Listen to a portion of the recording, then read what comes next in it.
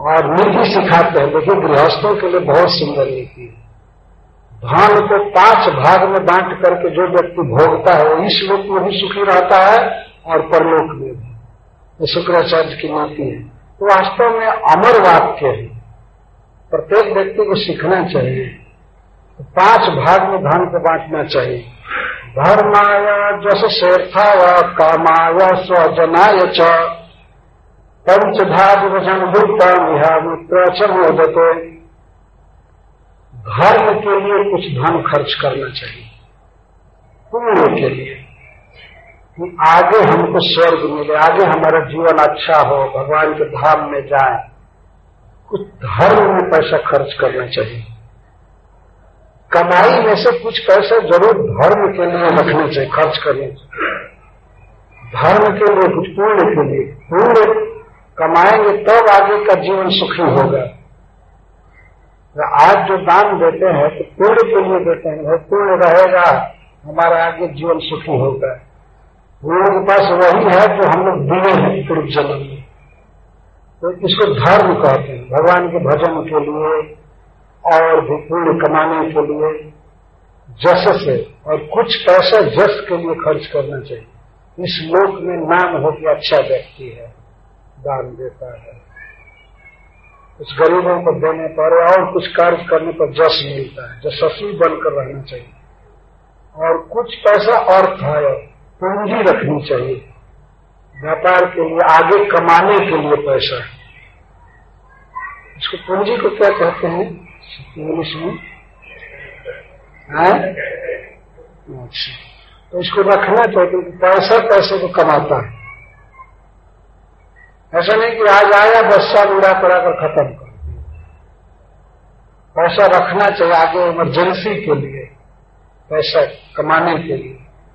और कामाय, कुछ अपने लिए, अपने लिए काम कर अपनी इंद्रिय तृप्ति के लिए, घर बनाने के लिए, फर्नीचर लाने के लिए, बेड लाने के लिए। और भी कोई उत्सव आ गया बीच में, उत्सव में स्पेशल कपड़ा खरीदेंगे या और करेंगे, उत्सव मनाएंगे, खाएंगे पिएंगे। वो जो धर्म के लिए हुआ उसमें तीर्थाटन आदि आ जाएगा।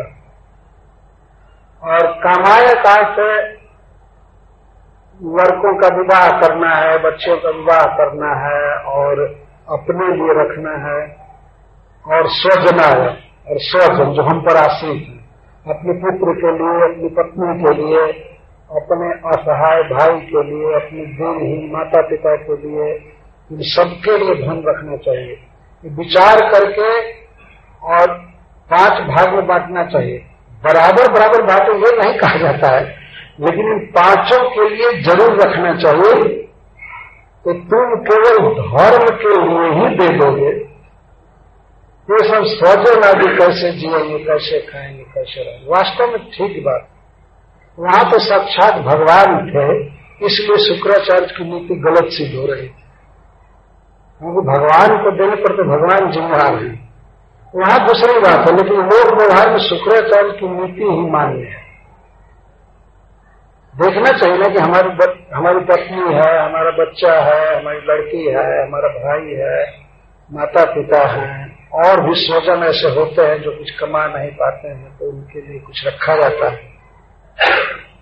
ये सब देख करके तब धन खर्च करना चाहिए। ये सब विचार कर लो और इसके बाद इसको भी तो कुछ। अगर आप चाहते हैं कि ऐसे और आध्यात्मिक संदेश हर दिन आपको प्राप्त होते रहें, तो अपने नाम और शहर के साथ इस्कॉन डिजायर ट्री के नंबर 9987949494 9987949494 पर एक संदेश भेजें।